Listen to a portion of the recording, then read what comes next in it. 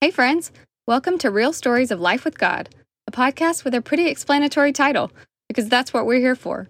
A conversation with real people about their unique life with God. I'm your host, Chelsea Eubank, and I'm so glad you're here. Let's jump into today's episode.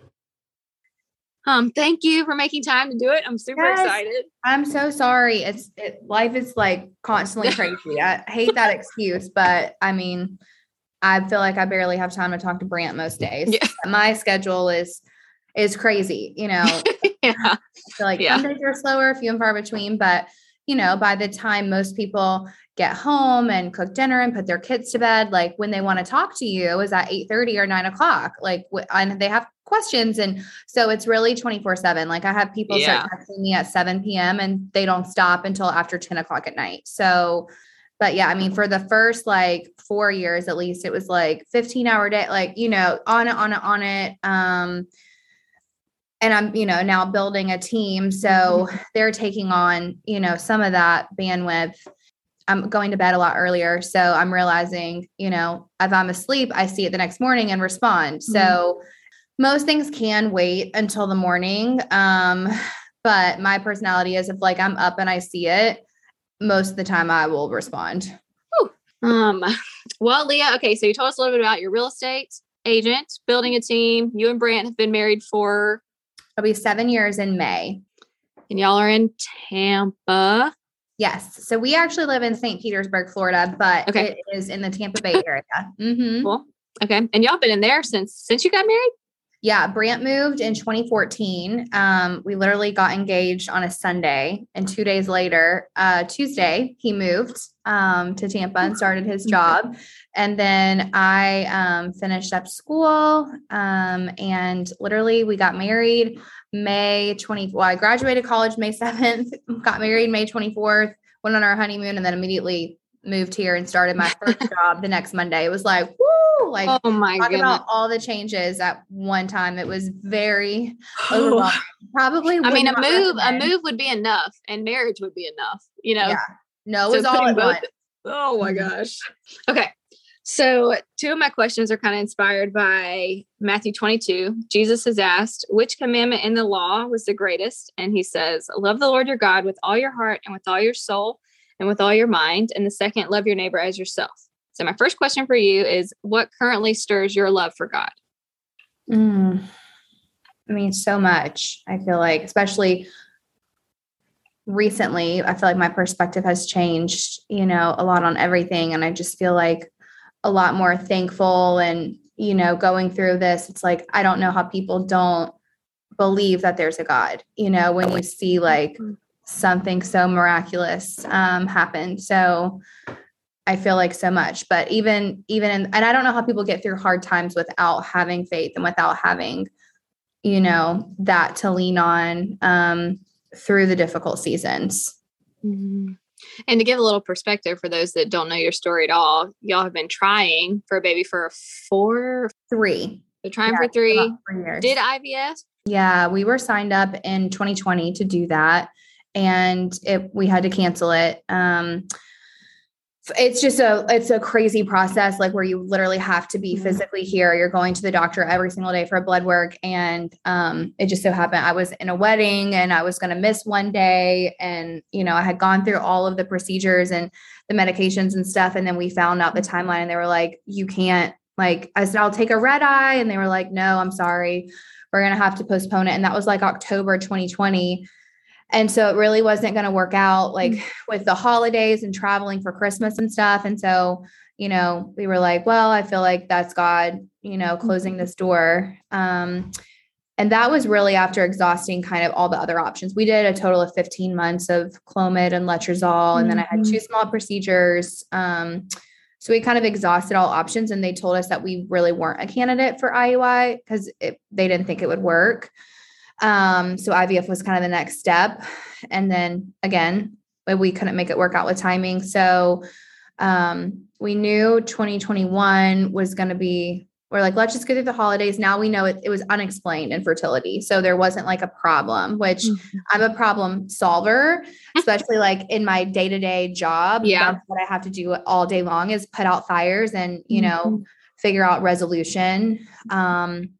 for issues. And so I kind of like to know what the problem is so that I can fix it. So I think while it was a blessing to know there's nothing wrong, it was also really terrifying to be like, okay, well, nothing's wrong. I'm young, I'm healthy. Like, what is wrong? Like, why isn't this working? Right. Like, so, again, we knew nothing was wrong. So it was like, let's just take a step back. Like, it's just, maybe it's not God's timing type of thing. We knew we were going to be selling our personal home early 2021, moving into a new home. And so we're like, let's just get settled. Ended up those 3 months, I actually went back on letrozole January, February, and March of that year, like still, just kind of trying on our own with a little bit of help. And it was failed. And the night we moved in to our new home, I actually fell off a ladder and had a concussion, fractured 2 teeth. Like, it was really scary. I'm so lucky that like it wasn't worse.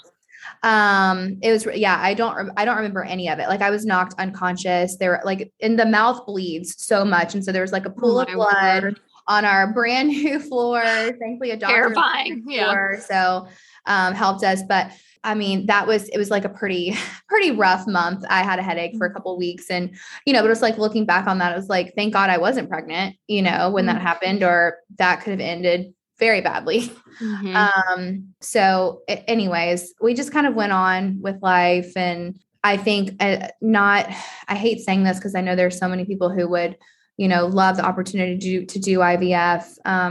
And I just didn't want to do it. Like, I just kept putting it off, and it just doesn't feel right. Like, felt so robbed of like what the process should look like. And I think social media plays a role in that, where all you see are the positive. People don't post the negatives. They just post, their cute announcements and, all the things. And so and at least the personal people in my life, my very, very close friends and my very close family members, it all happened very easily.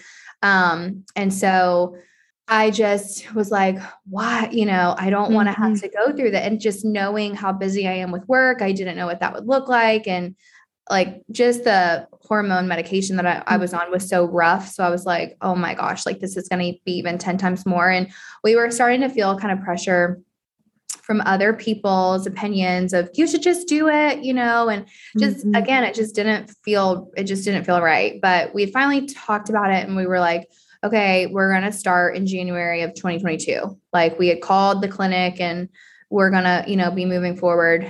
And, I had a positive pregnancy test in October of first one in 3 years. I mean, it was literally so wild. It was so crazy.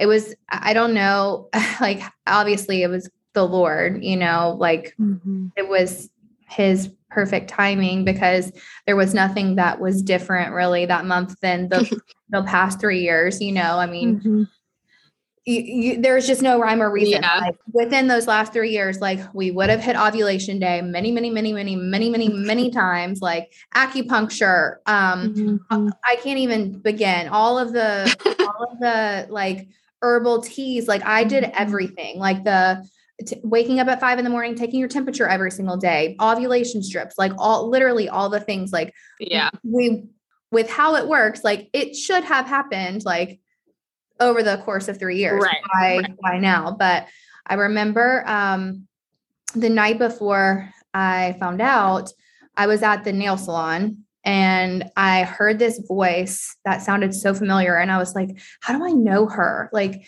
and then I was like, I think she spoke at BSF, which is like Bible Study Fellowship I had done a couple years ago here locally. And she gave her testimony about infertility. And I remember sitting on this pew in the church and just like crying, and her story really touched me.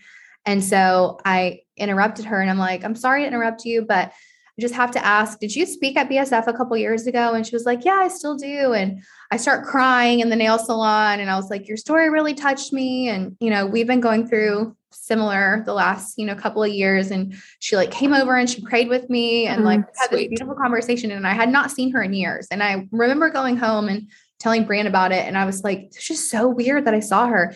And I was like, I've like had this weird like piece that like, I was like, I just feel like it's going to be okay. Like, I just had a weird, and at this point I just didn't know I was pregnant. So The next morning I found out that That's amazing. crazy. Yeah.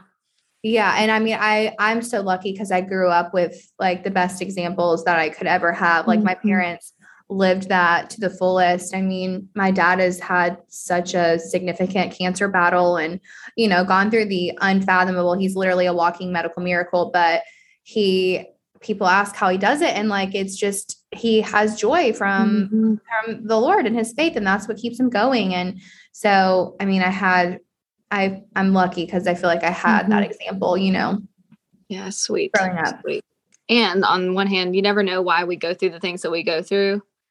But like your dad went through that circumstance and how it's marked you. You never know how y'all's life story, this story, will help mark someone else. 100%. Yeah. I've seen like, I saw countless people, like even throughout college, like throughout his whole journey, I know countless people like that his story brought salvation to their truly like, and so I've been able to see God work in his life, and it was hard, like being his daughter, seeing him go through so much pain and suffering. And it's really hard. I mean, I'm not going to sugarcoat it. Like, I get sad every time I go home. I hate seeing him on a feeding tube. I hate that there's at-home healthcare workers but he's here, he's still here with us. And he's, it's just like trying to look at the positives, but human, you're like selfishly, you don't want to see people that you love suffer. But on the other hand, like I've been able to hear stories of redemption, like he has impacted other people's lives for what really matter. And so he always taught me there's not pain without purpose. And, I'm a firm believer of that too. So when I would pray and stuff, and I'm like, I never felt really strong enough. And my close friends kind of knew, or like if I had a one-on-one conversation with someone, I would mention it, but it's not like I was really broadcasting what we were going through, because again, people don't like sharing the hard stuff, right? You want to picture perfect. But I would pray and say like, if and when you bless us, like I will share a story in hopes that it will help someone else. And I was really shocked by how many messages from people that I got, some people that I knew, some that I didn't, of just going through similar things, or, having recent miscarriages or struggling with infertility or, whatever. And it's like, this is so much more common than people talk about. And you feel, at least I felt very isolated and alone in the process, but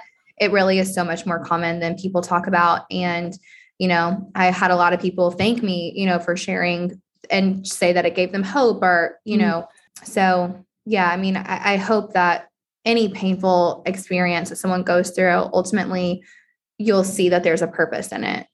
Yeah. Yeah. That's good. On the other hand, talking about stirring your love for God, is there anything that currently stifles your love for God? I think on the same hand, seeing people suffer that you feel are undeserving. Not that anyone's deserving of suffering, but like, especially people who are so strong in their faith. Like my mom's best friend, she just lost her husband a couple weeks ago, and several years prior, she lost her daughter, who was one of my best friends. We were the same age, and it was like my first married Christmas. We've been married like 6 months, and my friend Kelly was engaged as well. And they were literally driving 2 separate cars. And they were both on the way back to her parents' house from registering for their wedding. And she was hit by an 18-wheeler and she didn't make it. She passed away a couple of days after Christmas. And it was horrible. It's just like, I remember, I mean, it still just like gives me chill bumps to think about, and how hard that was on her family. And now, 6 years later, her father, Mr. Craig, who was so like I know he had a huge impact on my life. They, led youth group and the quiz rally, and were so involved in church, and they homeschooled their kids, and,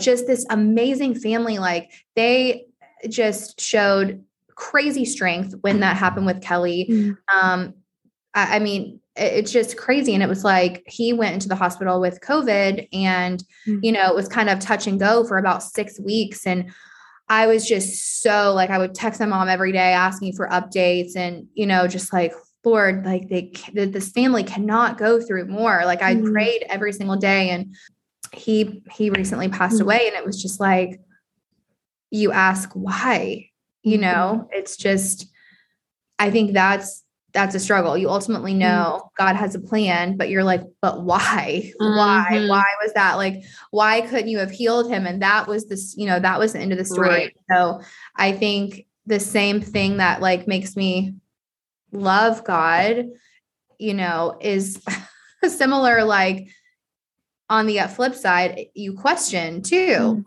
It's like, yes, you're so thankful that you have him as a rock through those hard times, and you wouldn't survive those hard times without him. But then you question why. And I think it makes, I don't know, I feel like I handle things a little bit better, like when I'm personally going through something, than when I see other people go through something. Like, I think it affects me so much worse. I'm a very empathetic person. And I take on other people's problems.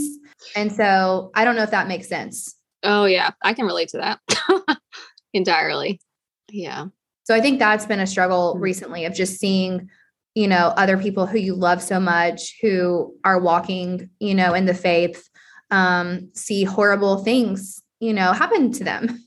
So that's been really hard. The older I get, the more I'm able to just be honest with God and be like, this is confusing, or I don't like this. Like normally I would like shy away from that and be like, I have to have flowery, pleasant feelings towards you. That's what faith means. I'm like, no, I don't think it is. He can handle it. He already knows what you're thinking. Yes. So before we say it helps. It opens me up a lot to be changed by him and to be touched by him if I'm willing to admit. Yeah. I really wrong in a way. Yes. Just like get it all out there. Yeah. And he's not afraid, when we come to him and question or when we're angry or, like I said, he already knows it. So for sure. Yeah. Fill in the blank. The truth that God is blank means a lot to you because blank.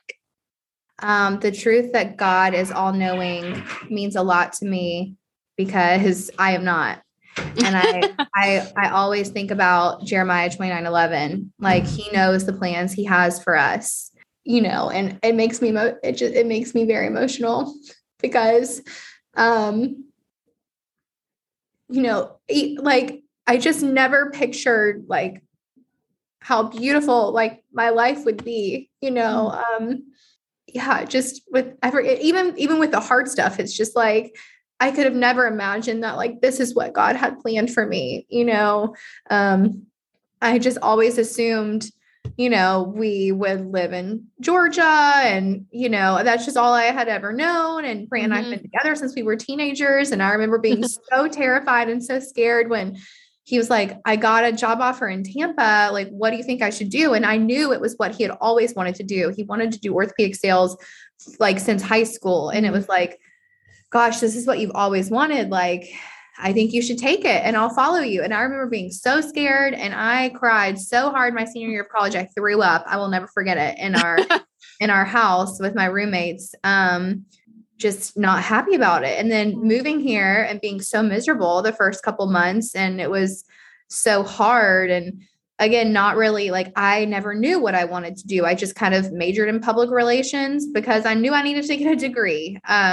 I never pictured having a career. And it's like now to be in St. Pete, like in a city that we love so much and is so vibrant and thriving and like such a beautiful place to raise a family, such a fun place for friends to come visit, having the opportunity to build a home that we love, before even turning 30 that we can grow into, and having a job that, is so fulfilling. And I get to meet so many different people across so many walks of life and have built beautiful relationships from, and, be in the top 1% of 9,000 agents. Like, I could have never, ever, ever dreamed of that. And no, it wasn't handed to me and it didn't come without hard work, but like, it's crazy to think that like God knew, he knew that. And even like in this whole like infertility and now being pregnant, like had we gotten pregnant 3 years ago when we first started trying, like our life would look totally different, and not necessarily in a bad way, but it's so much better now. We're set up.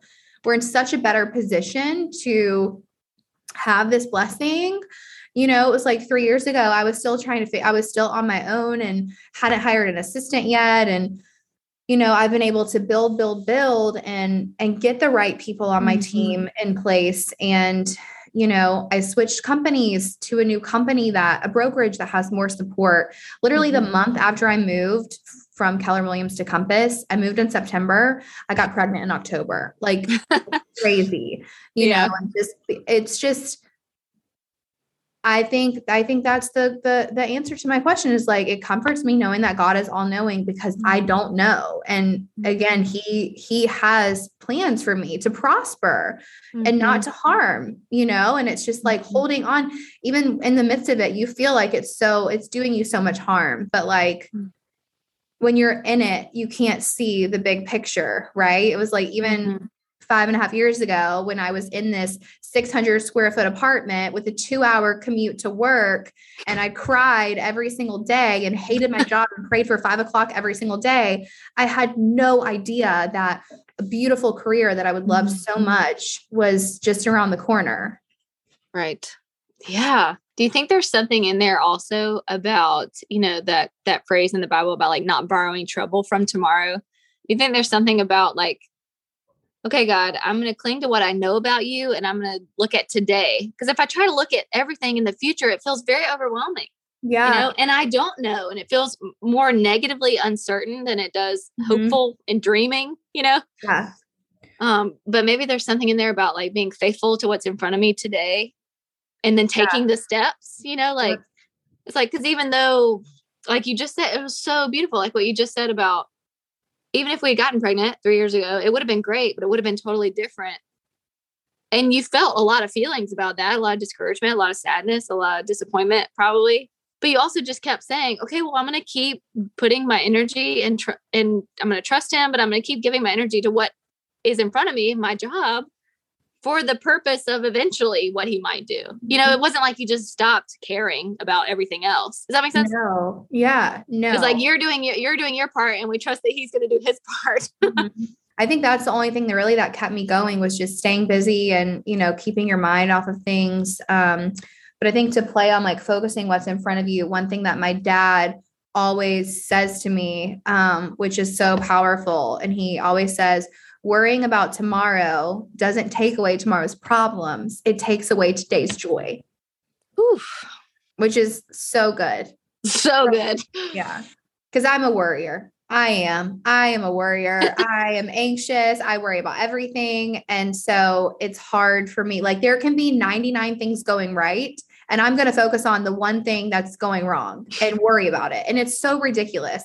I have to really, really be intentional about shifting my mindset. But he said that to me so many times over the years that I have to bring myself back to that and be like, you are not solving anything. You're not taking away tomorrow's problems.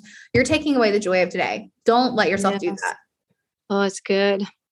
So true.